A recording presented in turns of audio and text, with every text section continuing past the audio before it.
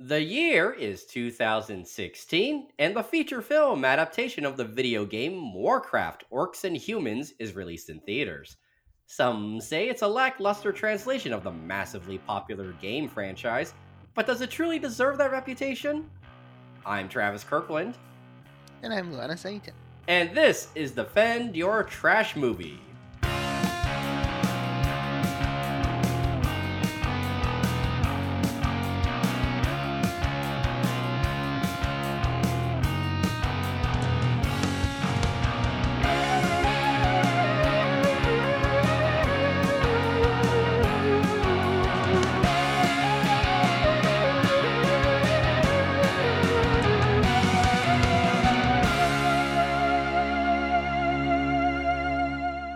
Welcome back to Defend Your Trash Movie, the podcast that examines bad movies and misrepresented films to see if they're actually good.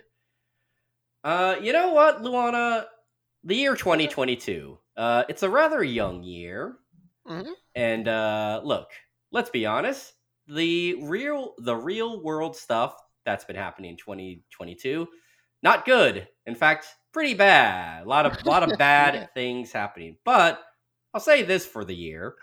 As far as movies are concerned, I think it's been a pretty good movie year for 2022. Let's see. Yeah, we've had Turning Red and the Batman, and those were Yeah, pretty good. yeah. Last episode we talked a little bit about the Batman, and it's. I'm glad you brought up Turning Red because I gotta say, Turning Red, which is the new Pixar movie that premiered on Disney Plus, I thought was so fun, so charming, a movie so nice that I have watched it twice. I can easily see myself watching it twice as well. It's so nice. Yeah, I think it's a really great animated movie. I would hmm say a pretty remarkable movie, one that feels different even from the most recent output of the animation studio, either comparison to Pixar or Walt Disney Animation. hmm But one of my favorite things from Turning Red is this. So, for those who don't know the story of the movie, it takes place in the year 2002. hmm And one of the signifiers of this is that the main characters, our group of teenage girls, are obsessed with this boy band, this 2000s era boy band called Four Town. And I love, not only do I love when there are pop singles attached to movies, but it's even doubly better for me that if a movie introduces like a fictional band in hmm their movie and then they act and then they create like original songs for that band to do, and the songs are actually pretty listenable. hmm I love that. So I have to say the boy band in Turning Red is named Four Town, and I have to say the Four Town tunes, those are pretty darn catchy. Yeah, they're written by Billie Eilish, I believe, right? Yeah, written by Billie Eilish and her brother Phineas. uh, of which they just won an Oscar recently at this Is it for time. Turning Red? Yeah, oh no, they won the Oscar for No Time to Die. How ironic! That song fucking sucked. Oh, you don't like No Time to Die? Oh, I can take or leave the movie, but the song really fucking sucked. I haven't seen No Time to Die yet, and I think I heard the Bond song once, and it's fine. It's or I just that was my just sort of unimpressed feelings about it was it's That's the fine, thing. and I do like Billie Eilish, so. I like her too. She seems nice. She's had some rough goings in her young life, so Hmm. I'm sympathetic to her. And she's definitely written some nice stuff. But I feel like that it's maybe I say fucking sucks, and you say it's just some kind of unremarkable. But I think considering that it is in fact a Bond song, and one says it's unremarkable to me, that makes it fucking suck. It's like, oh yeah, it's perfectly pleasant to hear. It's not, but like a Bond song needs to be brassy, and it needs to charge in the door and say, here is James Bond with a completely ludicrous title, like, to the world is not enough or something. Yeah. What would you say was the last good Bond song? Like I guess the Like one that in your opinion at least. the last one that I really liked was, you know my name. if with the Casino Royale. If you Oh take yeah, a yeah, yeah, life, yeah, do you know what you get? yeah. Skyfall was pretty good, but it wasn't as good as You Know My Name. Well, I think that because Skyfall, I think that tends to be like the one people go to as far as like recent Bond songs that are really good, because I feel like that's probably the one of the Daniel Craig era that kind of crossed over, not just for being popular within the Bond franchise, but also like crossing over as like a popular radio hit. Right? Yeah. And it does have that nice big kind of swoony romantic Hmm. romantic angle that some of the Bond songs do Hmm. hit. Yeah, you know what is my favorite one, even though Hmm. it's probably not the best one, but Hmm. I probably think it's my favorite nostalgically, and it's Tina Turner's song for Goldeneye. Yeah. Here's the thing about Bond songs. They're not really. What makes a Bond song good doesn't necessarily make a song good. You know what I mean? Mm-hmm. I think the Tina Turner song is great too, but because it does exactly what a Bond song needs to do. It needs to be brassy and ballsy Mm-hmm. and bust into the door and say, "Here we are. This is the dumb Bond title that we'll be singing." And yeah, you're gonna see some ladies writhing over like Soviet imagery, and but yeah, uh, GoldenEye is great. yeah, Goldeneye is great, and yeah, I'm trying to think of other Bond songs that I like. Um, do you? I don't know. There's some I oh I will say this. I do also like "The Spy Who Loved Me," but is it too treacly of a Bond song? Nobody does it Does it better. better? Oh, it's all right. Yeah. Makes me feel sad for Hmm. the rest. I will have to. I Yeah. th- you mentioned it earlier, but I have to say, as a fan of garbage in the mid '90s, not garbage like the adjective to describe bad things, but the band garbage, who is Right. not garbage. I remember being slightly disappointed by "The World Is Not Enough" when they did that song. All Um, right. It has grown on me over the years. I think it's bombastic enough. yeah, Bond-bastic. Oh. Oh, you know what? What's funny was that Garbage in 1999 did two songs for movie soundtracks. The aforementioned "The World Is Not Enough," and they also did "When I Grow Up" for the Big Daddy soundtrack, the Adam Sandler movie.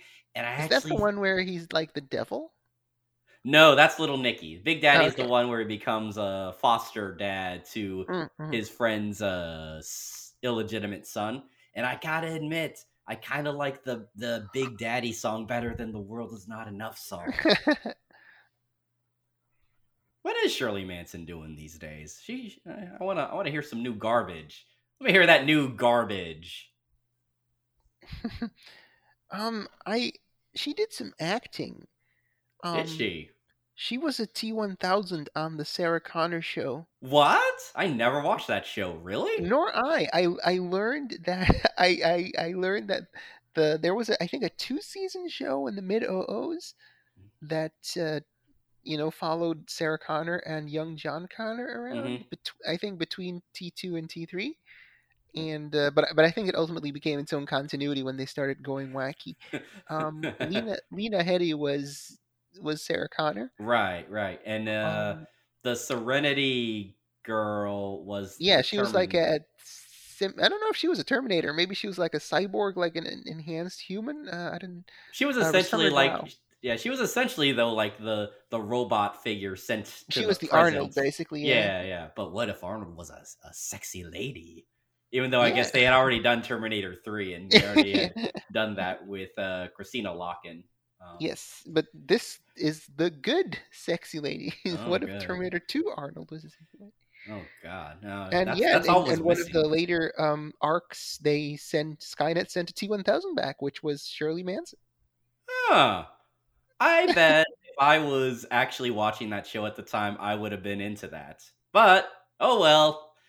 Uh, Yeah, un- I just kind of never got around to watching that because like if you'd like pitch that to me, it'd be like hey, you want to see Shirley Manson as a T-1000? I'd be like, yeah, I mean, sounds cool. they might as well do that for whatever Terminator movie they're gonna come out with eventually. Like, I know a lot of these Terminator sequels seem to not connect, but look, studios and people with money, they're just gonna keep trying to make Terminator movies happen until something hits.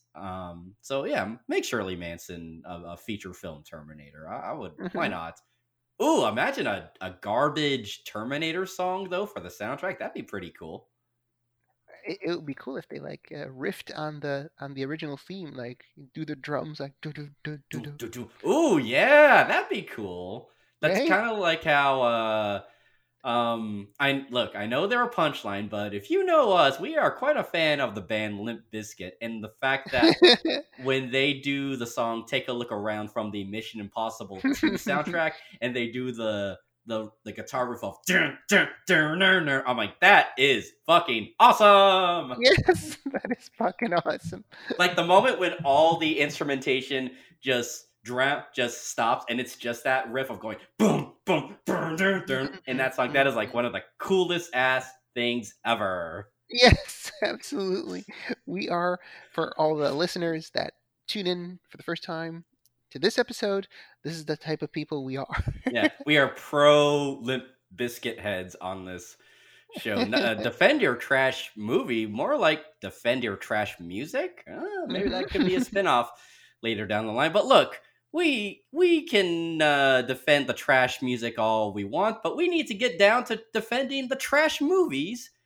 And in particular, we need to get to today's topic of discussion, and that is Warcraft.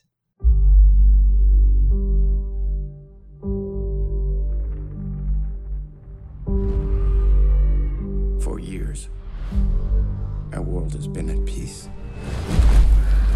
But something is coming. I can feel it. Dark forces are upon us.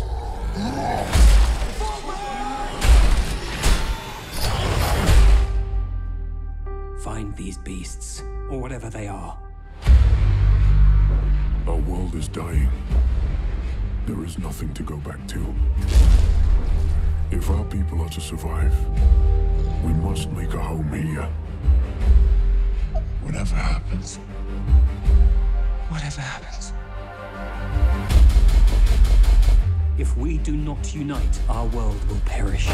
This doesn't need to happen. There is one who may help us. For orcs, there is no other life but war. No, but with the humans' help, there could be. Why are you here? To save our people. Can we trust him? They're beasts. They should all be destroyed. Are you sure about that? We'll protect the kingdom. You and I. You'd side with the humans against your own kind. This is suicide. We have no choice. We should attack with full force. Whatever you plan to do it now!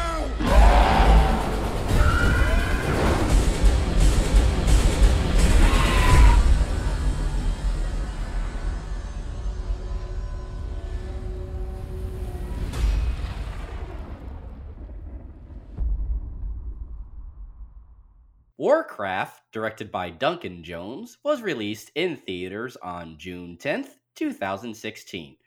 It stars Travis Fimmel, Paula Patton, Ben Foster, Dominic Cooper, Toby Kebbell, Ben Schneitzer, and many others. It is the first live action adaptation of the Warcraft video game franchise. Of which I will admit, I have not played any Warcraft anything. I have never played the original strategy games. I have never participated in the massively multiplayer online role playing games. I've never. Warcraft as a game franchise has never really been my jam. What about you? I remember, I think in 2006, 7, you could like register for a free month of Warcraft, and because MMOs, I don't know if that's still the case. It used to be that you had to pay a monthly subscription fee to play MMOs. Then later they started introducing free to pay MMOs or tiered pay MMOs. But back in the day when Warcraft launched, that was just basically monthly fee for World of Warcraft. Um, and I just did the promotional free month. I guess I thought I had fun. I played a couple hours, but not to the point where I was like, I am going to pay money for it. There's plenty of games that you only have to pay once for.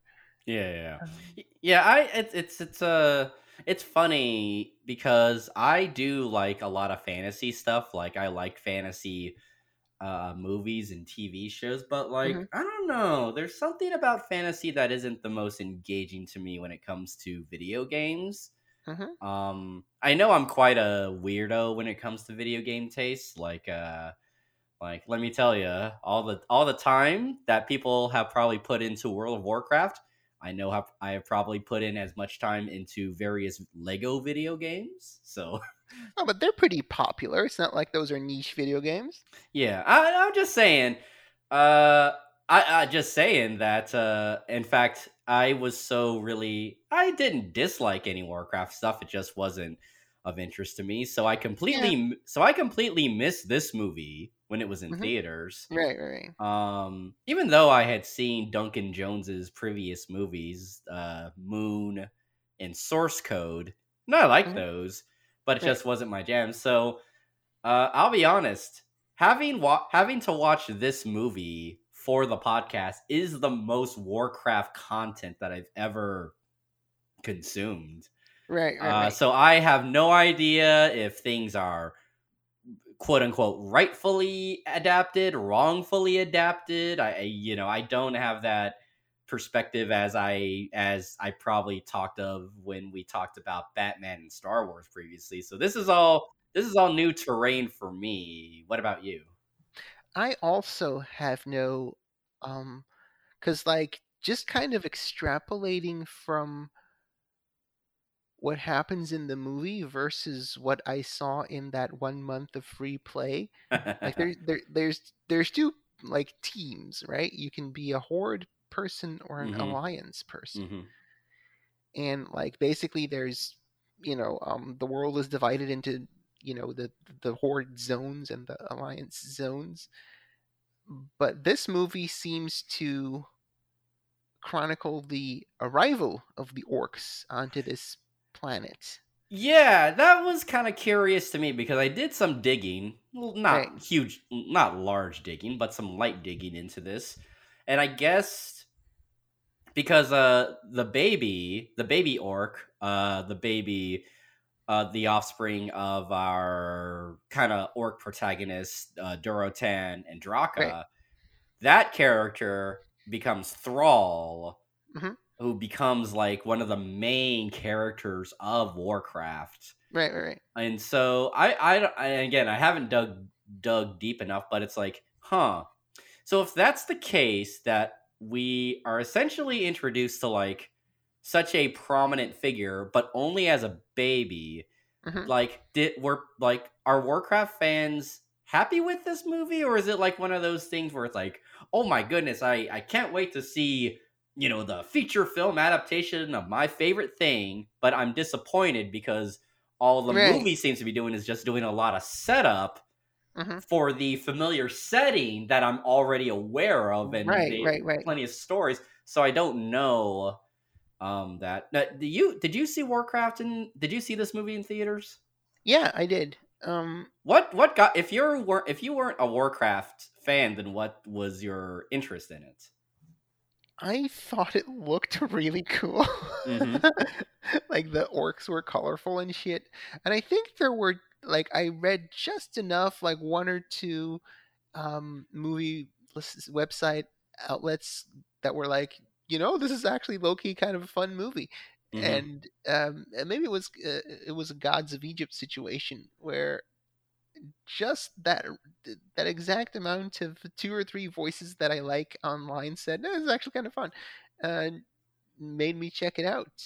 And yeah, I was not disappointed.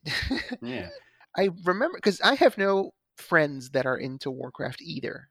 So don't I did not really get a first-hand account of like, oh, this is what fandom thought of that movie. For all I know, they fucking hate it. But I remember once reading somewhere that like, oh, why did they do this? Where you could have done a straight adaptation of some video game. It wasn't even about Thrall the baby orc. It was about Arthas the Ice Knight or whatever the fuck. And Uh-huh. I was like, if you could have just done a straight adaptation of that, that would have been great. And I was like, okay, so there are people within the fandom that wonder why was this particular thing adapted. Mm-hmm. But free of any baggage, I thought it was an effective choice to go with this story, a story of immigrants and fear of immigrants, and I thought that was pretty cool. Hmm. So again, like I said earlier, I had no interest in the video games. I didn't have a particular interest or stake in the movie when it came out. When it kind of belly flopped or seemingly belly flopped, I had no particular feelings about it, and I only had to watch this movie recently just to do this episode. Right, right, right. And I gotta say, Hmm? I thought it was fun too. Oh, great. It for something I had no familiarity really with, aside from just, I don't know, recognizing certain fantasy tropes of orcs, knights, lands, and what magic and whatnot. Mhm, Yeah, it's the type of thing, and I'm sure this is the type of thing we will encounter with other movies down the line on this podcast. It's the type of thing where, as I'm watching this, I'm like, well, I'm having fun. I think this is a lot of fun. I really am on the wavelength of this movie. mhm. But on the other hand, I kind of see why people weren't on this movie's wavelength. Which is kind of too bad, because Yeah, I yeah, do yeah. think if you're with the proceedings. Okay, I'll say this because I think this is something like brought up on our past 2 episodes. And I think I can bring it up here, but for a different reason. So, when we did Batman and Robin and Rise of Skywalker, Mhm, one commonality I brought up as a complaint was, the movie throws so much at you, mhm, but it does so in a way that you never really register what's going on, mhm, so you don't have any emotional interest in like all the things that are happening, all the plot developments, all the sudden turns and whatnot, what happens to the characters. Like those 2 movies, I think their flaws are that it just throws so much at you that you just kind of become numb to the plot, and right, therefore right. you can just all you can do is just pick up on tone and whatnot. And I think Warcraft, I wouldn't even say it has a similar problem, because that I think why maybe Warcraft didn't connect with people, or Mhm, one of the reasons why it didn't connect with people, like the general audience, we'll just say, mhm, why it didn't is like, I don't think a lot of this is hard to understand. Like, sure, there's a lot of fantasy gobbledygook to mhm, talk about, but there's a lot of things I think you can easily break down. It's like it's the land of people, land of monsters. There's a portal. There's wizards and whatnot, and then you mhm. just dress it up in fancy terms. Right, right. Um, but I do think Warcraft the movie is a movie that kind of gets up and gets the ball rolling, and I don't think it ever. I think it's sort of like a, hey, you're either with this adventure or you're not, Mhm, type of thing. Like it doesn't slow down to necessarily like overly explain things to the audience. I think it's sort of readily expects you to understand. Like in the first act when they explain the Guardian thing, And if Mhm. you're and like, okay, you can pick up like, okay, when they say guardian, they mean wizards and magic and whatnot. But if Mhm. you don't understand that, the movie is not going to like stop to kind of explain this to you. Yeah, there's Um, no noob character to. yeah, you're either like you're on the roller coaster or the roller coaster has left you behind, basically. Yeah, But I yeah. gotta say, when I'm on the roller coaster of Warcraft, I think it's a really good, pleasant time. Oh yeah, absolutely. And I think that there's there, that sort of I don't want to say ruthlessness, but that sort of like, hey, you're either on the roller coaster or not. That was a real roll of the dice, and I guess most of America was not on the roller coaster, unfortunately. Hmm. But yeah, yeah. I believe that the drama and the stakes and the emotionality and the relationships are all done pretty well. And I also like that it is not. It's a very colorful movie. It's not. Lord of the Rings is beautiful in its like dusty decay and occasionally beautiful marble Hmm. elven light stuff. But here everything is colorful and brightly primary colors, and you got the big green waft of the of the bad guys, and Uh-huh. the red-eyed demon devil monster that with the blue horns that and it's there's a green bikini lady. And, um yeah, and despite all that silliness, there's they actually managed to wring the emotions out pretty well. They sell the sort of the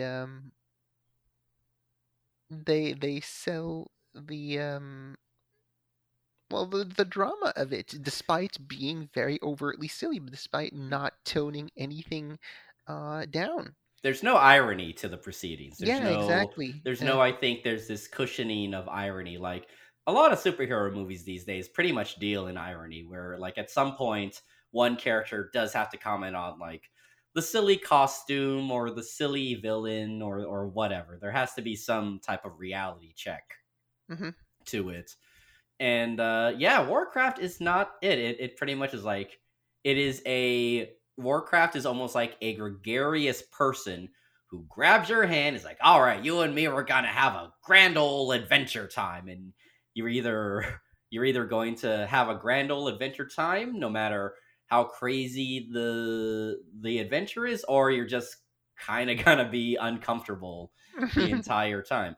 One of the positives that I often see listed for this movie, even for those who don't seem to like this movie, but most people seem to like the orc characters, at least. There seems to be this agreed upon opinion that the orcs, particularly Durotan, is like a bright spot of the movie. That Toby Kebbell's performance along with the CGI artists who brought him and the other characters to life. Like the orcs are always compelling every time there's a scene with them. And yeah, you gotta agree. Like the movie very wisely opens with a scene between Duratan and Draka, and they're just kind of chilling. They're talking about their baby. They have some kind of playful banter as a married couple would, and yeah, it's like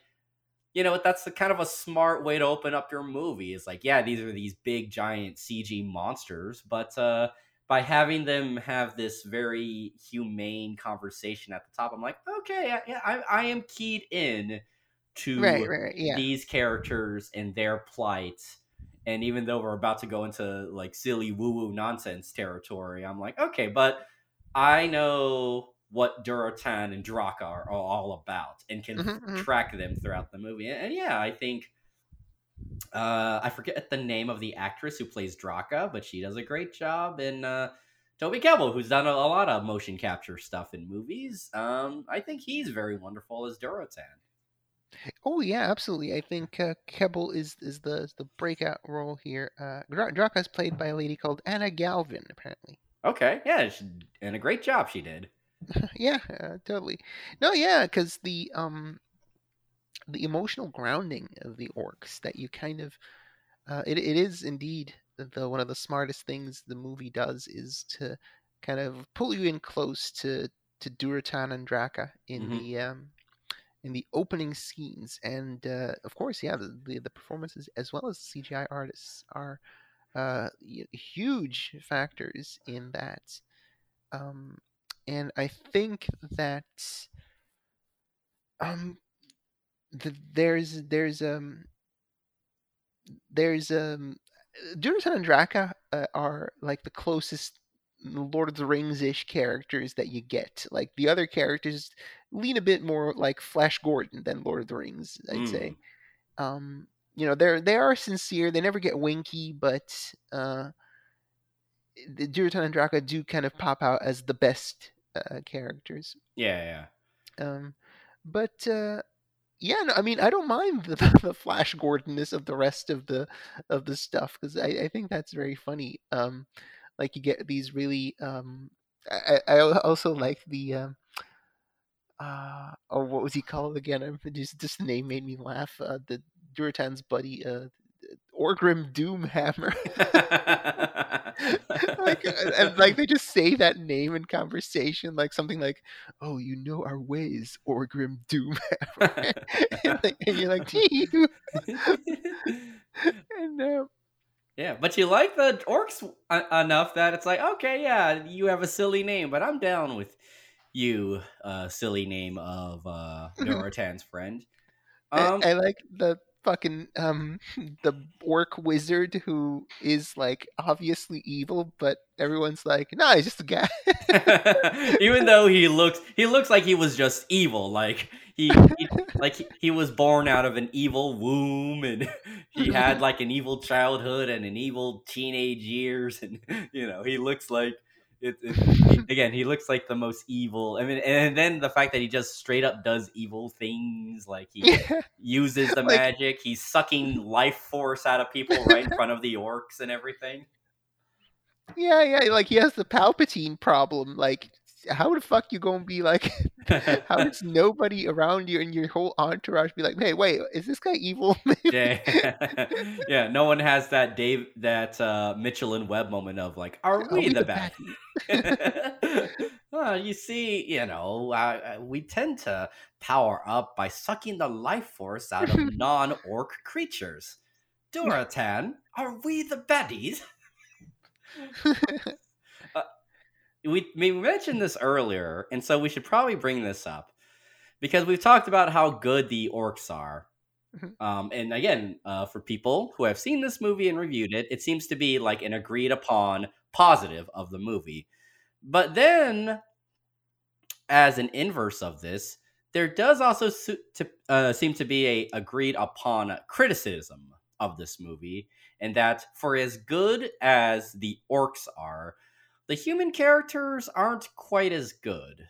Mhm. What are your? I know you sort of mentioned the Flash Gordonness of it, but what's your take on the humans and the goings on in Stormwind, I think. Yeah. Yeah. I like that main knight guy. What's his name? Lothar.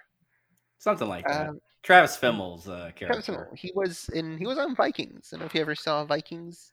Oh, Um, what's real funny? My parents are really big into streaming TV uh-huh. shows, and they are especially into hour-long TV shows that have some type of genre trappings to them, Mhm. whether they be sci-fi, action, horror, or whatever. So stuff like Vikings and Black Sails are things they're really into. Mhm. Yeah, I've never seen Vikings, but that just reminds me. It's like, oh yeah, my parents are really into Vikings.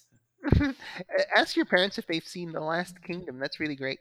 Okay, it would honestly would not surprise me. No, yeah, that's a great show. No, so Travis Fimmel is the lead on Vikings, and he brings like a sort of slightly like obviously on Vikings he's also a big tough warrior guy, but Hmm. he brings this sort of weirdo energy to it to the extent that such a limited role allows. Like at one point he starts playing with someone's clothes in this movie, like, and I was like, oh yeah, that's Travis Fimmel. That's I remember that's his bag of tricks from Vikings, and I was like, okay, this isn't a super interesting or well written character. It's fairly 2D, but like, oh, he's trying to do some weird stuff with it. He's trying to be kind of swaggerish, a little bit above it all. All these kings and queens and all their proceedings, and he's just like, I'm just a fighter, and I'm an adventurous bloke, and Hmm. I'm gonna have fun until his He son has a dies. he has a lol you pussy buddy cop relationship with that young wizard guy. I liked that's Ben Schneitzer, and I like Ben too. He has this. I think this is oftentimes a thing you see a lot in genre trappings, where it's like the young practitioner of whatever the fantasy element is, and they're kind of like, oh, I'm kind of bumbling, and I may not be the most trustworthy because of my inexperience, but in the end, they come through. And I Hmm. like Ben. I thought his young mage character was fun, Right. and I gotta say this about the humans. I don't think any of them, with maybe one exception I'll get to a little later, I don't think any of them are like bad, Hmm. but I do think that there is something to be said that a lot of people connect with the orcs Hmm. more than the humans. Right. And I have to say, I do agree with this, and I think it's because of this that I was noticing throughout the movie. And it's that, we talked earlier about how the movie opens with this intimate moment between Durotan and Draka, and then once you see that, you're kind of locked into those two as characters. Hmm. And you kind of get that throughout the movie with the orcs. Like, obviously okay, let me talk about the humans. Like, I think the reason the humans don't connect as much is that I feel like a lot of the characters that are just with the humans are a lot of exposition stuff. Hmm. Like, a Yeah. lot Right. of their scenes are just like, we have to explain, what's happening, where are the orcs, or where are we gonna attack, and this and that. Like, I don't think any of the characters are particularly bad, or any of the actors are doing a bad job, but it's like, I think those characters are saddled with the most exposition stuff, Right. Right. so they don't get a lot of like I don't think they get like moments like the orcs get, where like where the characters, like, even there's that moment between Durotan and his friend where like they are also doing an exposition dump by talking about, oh well, maybe the fell magic is actually ruining the land, but like it's couched in this sort of reflective moment between the Right. two friends, and it's like, yeah, I don't think the human characters ever get that. Like, you Right. never Right. get the sense that they are characters beyond sort of their roles and what they're supposed to do in the Right. mechanics of Right. the story, which is why you said like Travis Fimmel is probably like the most notable, because he's doing these little quirks during Hmm. the scenes, but like there isn't a moment where the character just can kind of just breathe, have conversations, and just Right. kind of Right. Right. exist. They're essentially the the Japan Defense Force army guys and scientists who are just in control rooms reacting to Godzilla. Yeah, Essentially, yeah, exactly. But again, it's too bad because they have a really good cast. Like, Hmm. there's Dominic Cooper. Oh, I did not realize that Ruth Nega was in Ruth this Negga is the movie. fucking queen. Yeah. Yeah, and I thought that's great. I recently saw her in the movie Passing, where Hmm. she got a lot of critical love for her role in that movie, and yeah, Hmm. she's a great actress. So I was very surprised and delighted to see her in She's in Warcraft, Warcraft. to have her be in Warcraft. Like, she isn't given the most to do, but I was like, oh, Ruth Negga, I really like Yeah. her. That's cool to see her.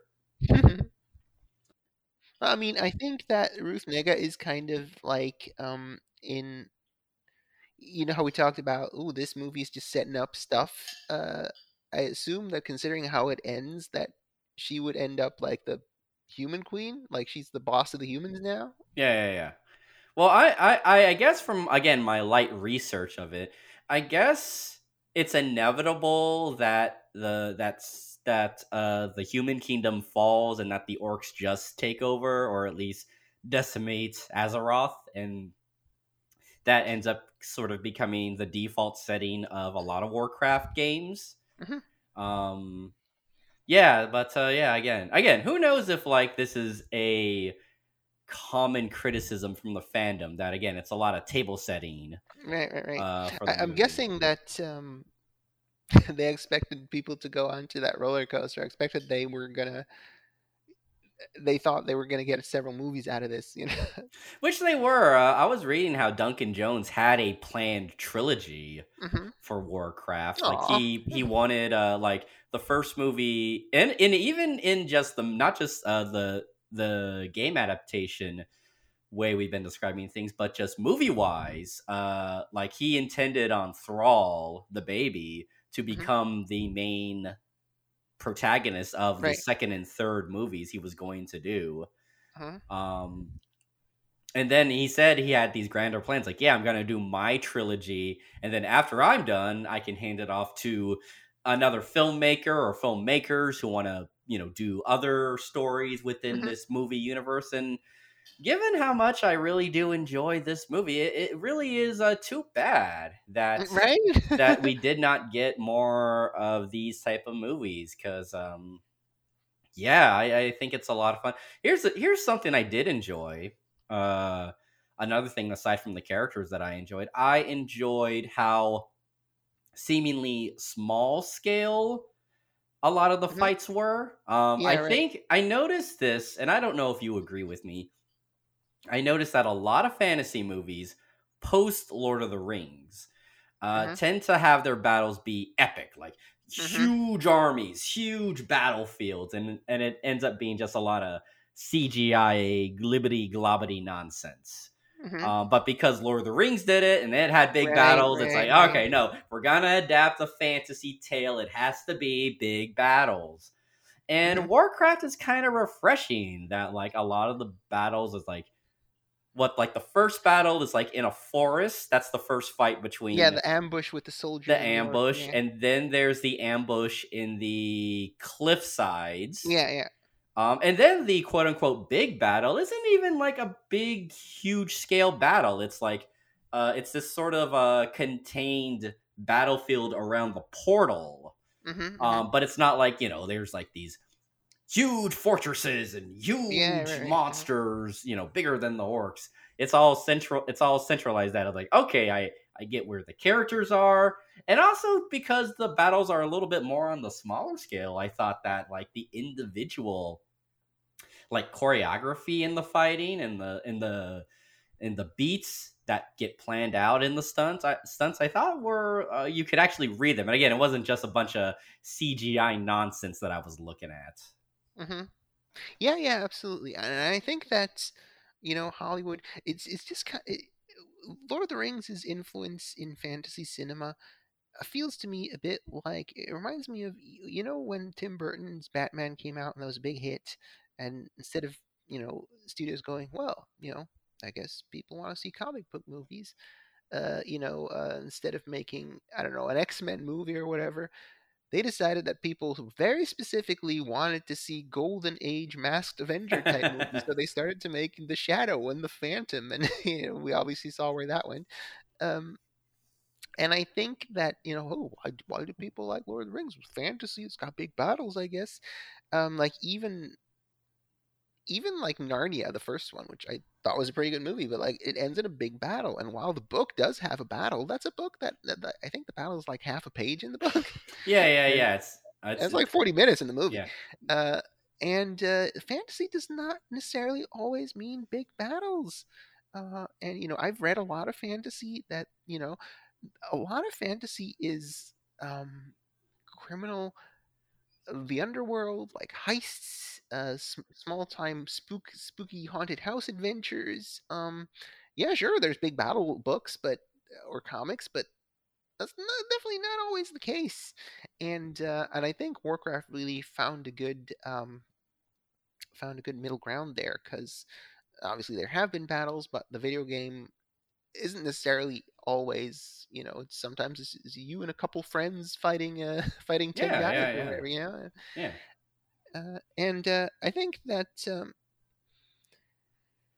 um yeah, I think Warcraft finds very good middle ground. I'm personally looking forward to the Spider-Man Homecoming guys doing Dungeons and Dragons, Oh yeah, they are doing Dungeons and which Dragons, huh? Which with Chris Pine and Michelle Rodriguez.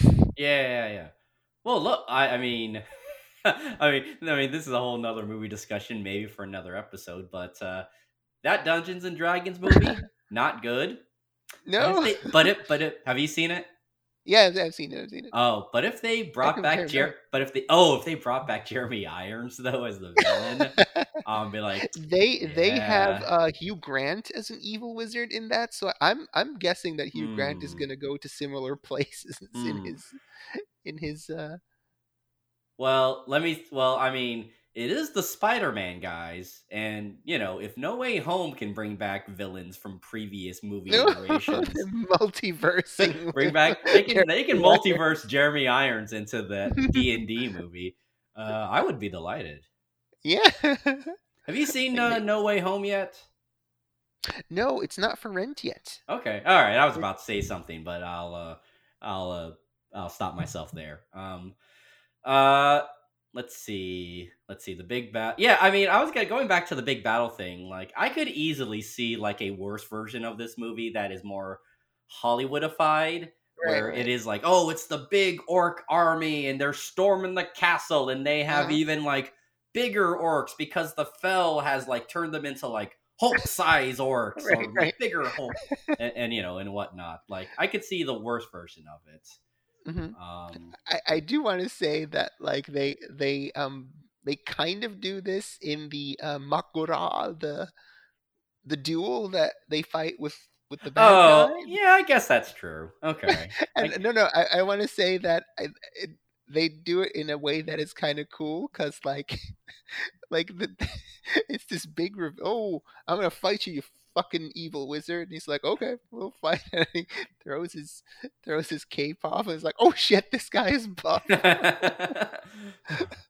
Yeah, I mean, And they what's make it this big reveal of yeah. like, the camera switches angles, and he he raises himself up, and it's just a big plot point that, oh, this fucking guy turns out to be buff. Yeah. I mean, look, honestly, what is scarier looking in real life than like buff old men? There's always a weird like disconnect when you see that type of thing, you know? They should have given Gul'dan like those weird, like the saggy top of his pec, like just the top of his pecs are saggy, like his he's oh yeah, that's the old gym guy. Yeah, that evil wizard. He's like the evil Jack LaLanne of the orc or the orc army. That's a reference no one will get. Let's okay. Speaking of characters, there is one character in this movie that I am not sure if I like this character or not. Mhm. And that is the orc character played by Paula Patton. I like Oh, Paula. okay. Yeah, I and let me get something straight. I like Paula Patton. I think she's a fun actress. I like seeing her and stuff. Mhm. I I'm just not. found out that Jack LaLanne just about missed this movie. He died in 2011. I Ah, was like, oh, I damn! wonder if Ah, Jack they LaLanne. missed. God, if we could only Sorry, had. go ahead. Oh well, man, we could have had Jack LaLanne do the motion capture opposite For Toby Gul'dan. Kebbell. um, although CGI is bringing back dead people, so who knows what they could do. Imagine what weird genre project is going to Peter Cushing Jack LaLanne. We're going to put millions of dollars into To bring back old fitness expert and promoter Jack LaLanne.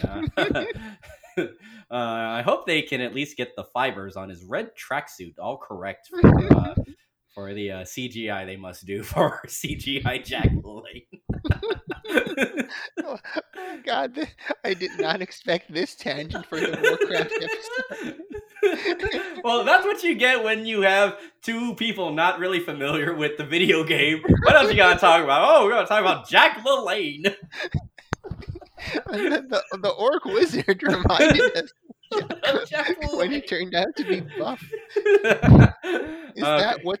Is that not what the Fel truly is? The worst possible nutrition advice.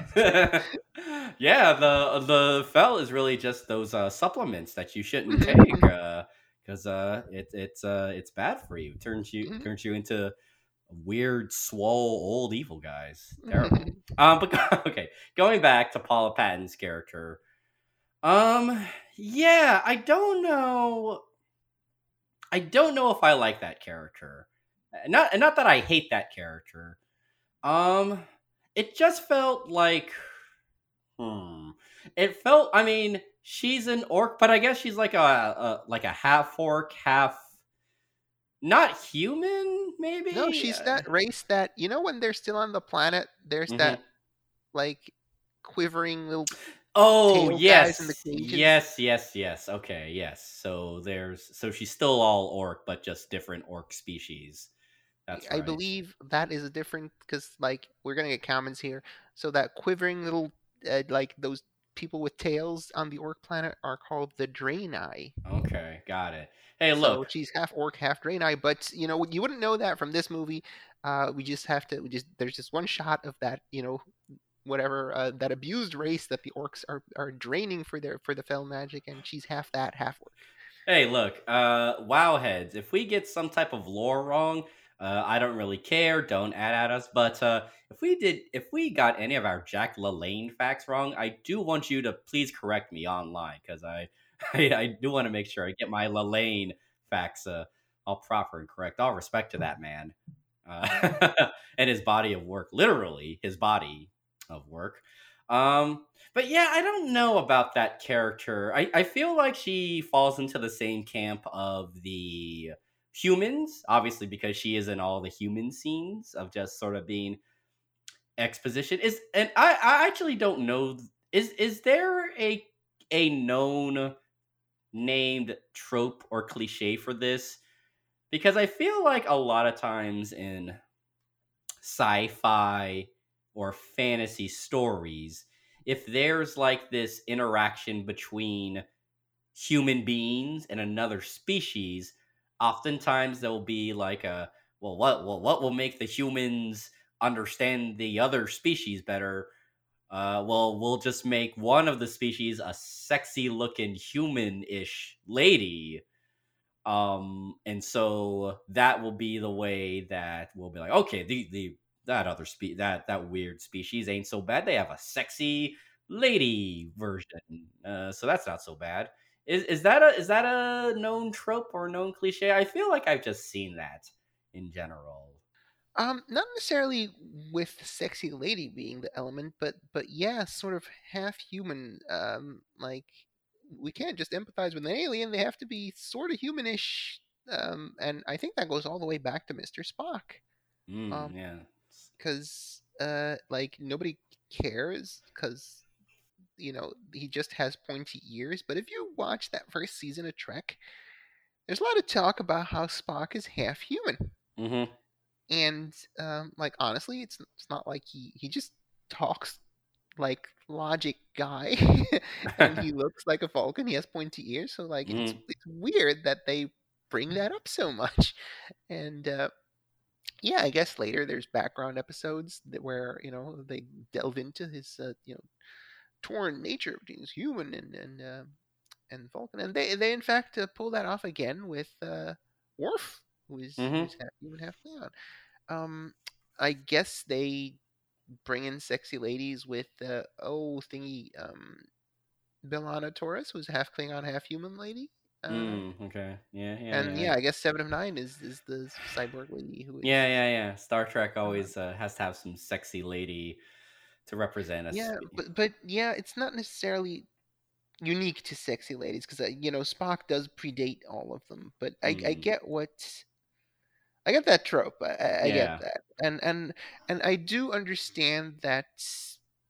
I agree with you in the sense that it's kind of cowardly because, like, I thought I thought Draka was a babe too, and she's not half human. Uh, and but you're kind of stuck on the lore because I think Garona is, she is a half orc, half Draenei, and Hmm. that becomes a deal because you probably want to introduce the Draenei and the Draenei culture down the line, Hmm. but you don't want to do that in the first movie yet because that's a Hmm. lot of shit to, we kind of get what an orc is, kind of get what an elf is, or a Yeah, dwarf, or what the fuck ever, but like, oh, what the they have hooves? Are they like devils? No, they're yeah. just non-supernatural beings. But so yeah, I guess another thing for me, now that I'm thinking about it, is that I feel like that character should be more compelling because that's supposed to be an orc who spends the most time with humans and is the bridge. And it kind of is a bridge between the humans and the orcs. And yet I think that character is still stuck in that same human problem where it's a lot of exposition, and so it's like she's there as like a representation of what she is supposed to be in the story, but she never, I don't know, I guess she never feels like a character for someone who I think is maybe supposed to be the most interesting or compelling of the characters because of her situation. yeah, I think Um that's because we don't. You like I had to point out to you what her heritage is. You know, we get a few shots of that, of her other half, that species, but the mere fact that I had to point that out to you as, oh yeah, she's have that type, um, and that type being a race that we have not yet really explored, so we don't quite know what her deal is beyond, like, yeah, I guess if you paid attention, those types of people are generally like exploited, yeah, yeah, yeah. but that's not that's a lot of extrapolating that you're asking the audience to do from a couple of shots of that species. Yeah, yeah. I mean, Because yeah. I actually remember reviews saying that, like, oh, she's a half orc, but didn't this movie say that the orcs just met humans for the first time? That's so stupid plot hole. Like, I remember actually reading in reviews, and I was like, well, yeah, the other half isn't human, buddy. Yeah, yeah, uh, yeah. And I want to say this about her character because again, I do like Paula Patton. I don't think whatever issues I have with this character, I don't think it's the fault of the actress. But I will say this about her, and I want to say this. This podcast, as I think we've kind of said before, is not about necessarily the small details. So, like, if we criticize a movie, I don't think we're generally going to get hung up on like very small things that we are just going to blow up just for comedic value, like the bat nipples in Batman Robin, or the or like in the Rise of Skywalker when they do the they fly now bit. Those aren't the best things, but they're not like they don't kill the movie, Those aren't at what fault. And so, but I do have to bring up with her character, I do think that the orc teeth they give her is kind of an issue. right. 'Cause she can't enunciate. Oh my all. goodness, yeah, because like, okay, here's the thing, like the teeth appliances they give her, like the big orc teeth that like start in her gums and then they come outward. They don't look the most realistic. Mhm. But what doesn't help it is the fact that many times in the movie, it just sounds like Paula Patton has some cotton balls in her mouth. Like she Yeah, delivers right. like oh my goodness, the arc harder coming through the putter. They're going to take either off, and it's like, man, like like maybe realistically, yeah, if you had a small mouth and big teeth like that, yeah, maybe that's how you talk. But like the fact that you keep it in like that just sort of exposes like the artificiality of it. You know what I mean? Like, Right. and it kind of is like, look, again, I'll give a lot of credit to Duncan Jones and how wonderful he set up the world and everything. But it's like, man, you couldn't have had Paula Patton redub her lines without Right. without that, because it is really apparent in a lot of her scenes. And I do think, again, I don't think the teeth thing is like kills the movie or not, but it does kind of like it is kind of showing like the cracks to how silly a lot of the fantasy stuff is.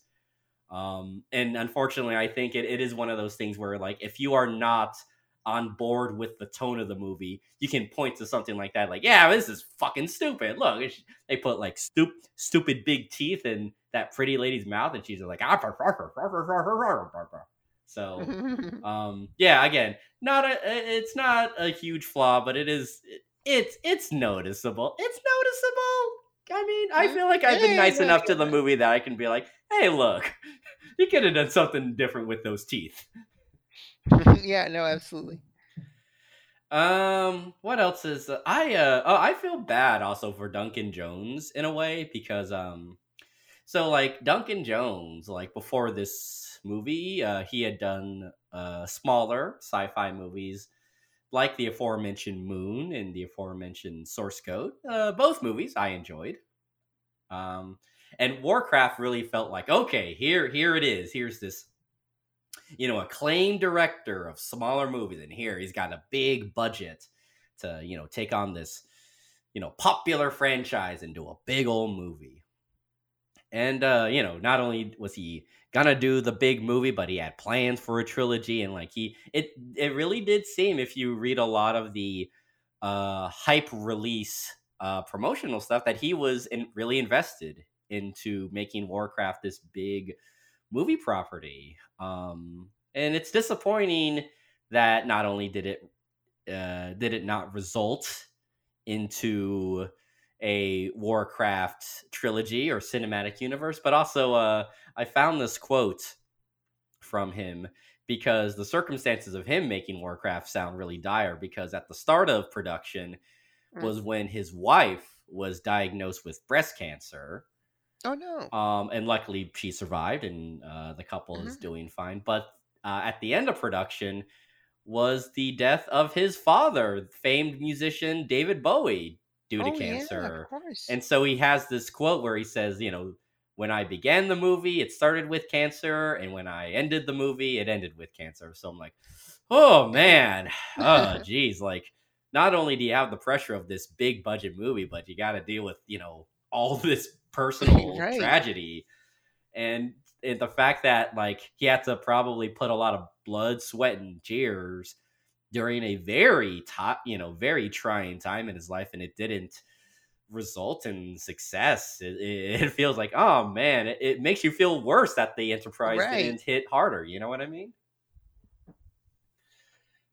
And it's really disappointing, because Duncan Jones, I feel like, hasn't really recovered since Warcraft belly flopping. Like, he's only done one other movie since Warcraft, and that was the sci-fi noir movie Mute.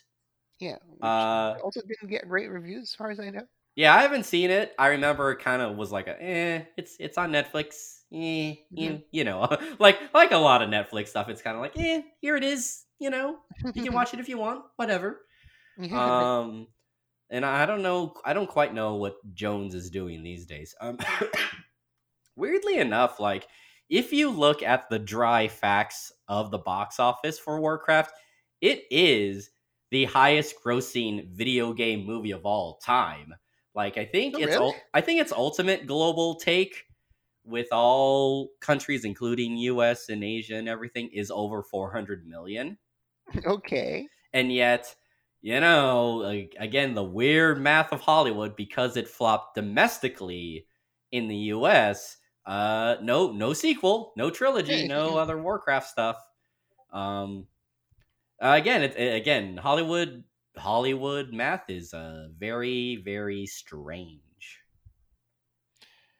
Yeah, I guess it won't be the first, won't be the last movie in this series where we will be decrying Hollywood math, methinks. Yeah, and also, I know back in 2020 there was rumors circulating that another Warcraft movie would be coming too, which isn't surprising. Like, look, even if that movie flopped, Warcraft is still, to this day, one of the most popular game franchises of all time. Right. And so, yeah, obviously, people, the powers that be, yeah, sure, that one movie failed, but greedy people will always want to make more money, so they're always gonna try to do another movie or whatnot. It's not Hmm. just one movie's gonna simply stop them; they're just gonna try again. And unfortunately, if they do another Warcraft movie, it's not gonna be a continuation of this film, which is Hmm. too bad. They should just go ahead and make a sequel to it. Yeah, they should. I think exactly, because like if you start off with baby baby Thrall being found by whoever finds him, that's your entry right Yeah, there. Like, yeah. oh, I was that. This is me. I'm Thrall, and I was always different. And I was that's your entry. That's Yeah, it can be like that weird soft reboot thing where you basically are kind of doing a reboot while still acknowledging the past, but you don't yeah. have to like know all the backstory to enjoy it. Because Look, Thrall mhm. doesn't know any of the people from the first movie, so however he is introduced to them, that's how new viewers would be introduced to them as well. Yeah, and you can do the movie with Thrall and, quote unquote, give the fans what they want with, the storylines and characters that they're familiar with. Look, if they approve a Warcraft 2, it would not be the worst decision that Activision Blizzard has made in the past years, so they might as well do it.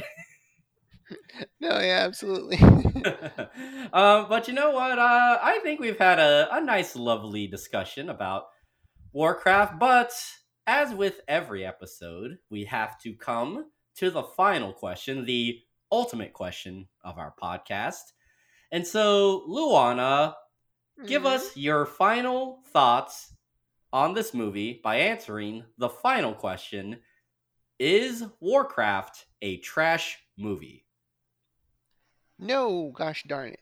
I think it's a very lovely movie. I think it's a great adventure of colorful riches and true, sincere emotion and good acting and fun adventure and action that brings you to lovely new places and exciting locales. Perhaps even a little bit too much, but I'm sad that we didn't get to see more of this movie that had its heart in the right place. Because let me tell you, I love the orcs as scary refugee caravan metaphor. Like ooh, they're coming over the border, guys. But Mm-hmm. no, they're the coolest. Mm-hmm. They're and no, yeah, I think it's a great movie. Yeah. Well, instead of build that wall, we should have built that portal. But anyway, There's some fell hombres out there. um, look, I mentioned earlier that the year 2022 is still a young year, and this podcast too is rather young, only 3 episodes deep. But I gotta say that I think that Warcraft is not a trash movie, and for me personally, it is the first not trash movie that we reviewed on this podcast. Even though it is so young and it is not trash. Look, it is. It has its issues. It has its little problems. It has its medium-sized problems, maybe, as we've discussed in this episode. But I think it is so expertly crafted. It is such a great, like, I am not a expert on the fantasy genre, and yet I feel like Warcraft embodies a lot of the fun and rewarding things you want out of a fantasy tale. With fun characters, with fun settings, with fun terminology, fun. That's why fantasy and fun begin with the letter F, I guess. And yeah, again, look, I'm a complete noob when it comes to any Warcraft stuff, but isolated to this movie, I think it is a great fantasy film. If we're not going to get a sequel to this film, I hope that other fantasy movies or just maybe other genre movies can learn from what this movie does so well and intelligently makes really likable characters, doesn't mind fully indulging in weird, odd settings, and doing so with a lot of gusto and a lot of rambunctious spirit to it, which I think can be missing from a lot of the genre stuff that we're watching. As good as they may be, there's a swing for the fences type of mentality when it comes to the swings that Warcraft does, and I think that for all those reasons, I think that is why Warcraft is not a trash movie, and one can hope that we can get other non-trash movies like this down the pipeline. Oh, hell yeah. Oh, hell yeah. But that was our discussion on Warcraft. I hope you all had a fun time listening to that. And we should go ahead and talk about our next episode, which you can expect in 2 weeks. That's when our next episode will be landing. And therefore, we need to kind of tease what our next movie should be.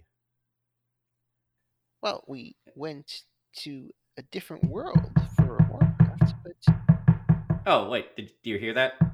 Oh, I think that's the door. Huh?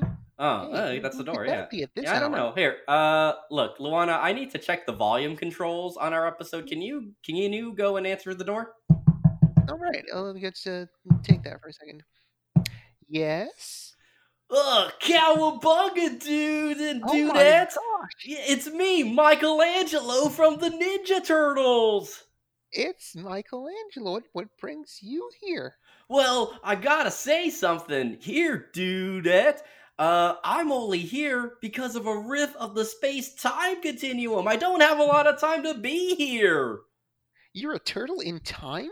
I'm a turtle in time, because guess what? Me and my brothers, we're stuck back in feudal Japan. We accidentally time traveled back to the past. Well, that sounds like an interesting and exciting adventure. Oh, man, it is. And you know what the weirdest thing is? Hmm? It's almost like the plot of one of our feature films, Teenage Mutant Ninja Turtles 3. That is amazing. What are the odds that would happen to you twice? I know. Well, I guess when you're dealing with the space-time continuum, you gotta have a little deja vu. But listen, what's your name? My name's Luana. Well, I guess I just wanted to say, I guess when it comes to the space-time continuum, resistance is futile. Oh my goodness. I guess is this your first contact with a Ninja Turtle? Yeah, it is. I don't think we've had a lot of crazy guests on this show, but I don't think we've ever had a Ninja Turtle before. Oh man, well I think Redicious is totally bodacious. But listen, gnarly indeed. Now I only have a few moments left here, but I really hope that you can help us properly get back into the present, because let me tell you something, living in the old-timey Japan time is a real big bummer, dude. Is there any way we can help you? I don't know, but you need to figure out, because first of all, there's no pizza. Total bummer. Oh gosh, yeah, that sounds like an absolute hell. Me as an Italian person, I definitely couldn't live like that. Oh man, you would be starving just like me. And second of all, we need to get back to the present, because we were gonna plan on storming the Capitol building again. What? No. Yeah. We were there on January 6th. We were in the trench coats. That's why you couldn't see us. All four of yous? Yeah. If there's any worse villain than the Shredder, it's that Lion Biden dudette. Is Splinter, was Splinter aware of this? Did he put you up to this? Or Oh, don't tell anyone, but Splinter is actually the one behind QAnon. Oh, Splinter is cute. Yeah, but don't tell anyone. Oh, of course, Pizzagate. I just got it. Exactly. You're making the connections, dude. Oh no, I'm fading back into feudal Japan. Oh my goodness! Remember us! Remember January 6th! Let's go, Michelangelo. Hey, Luana, the volume controls are just fine. Who was that? Yeah, good. Well, let me tell you, there were some dark revelations about our nation's past. What? What do you mean? Travis, that could be a long story to explain. Oh. But for our listeners, tune in next time so we can go back in time with the turtles in Teenage Mutant Ninja Turtles 3, Turtles in Time. Oh, wonderful. Yeah, that is going to be our next movie we'll discuss, Ninja Turtles 3. That'll be in 2 weeks. Of course, you can expect new episodes every second Monday, and just so stay subscribed to this feed. In the meanwhile, until our next episode, you can follow this podcast on Twitter at Trash Movie Pod, and you can contact us at trashmoviepod@gmail.com. And if you're feeling especially nice and courteous to us, you can give us a 5-star rating and review on Apple Podcasts and Spotify. In 2 weeks, we'll have our episode on Teenage Mutant Ninja Turtles 3. But until next time, the defense rests. See ya! See ya!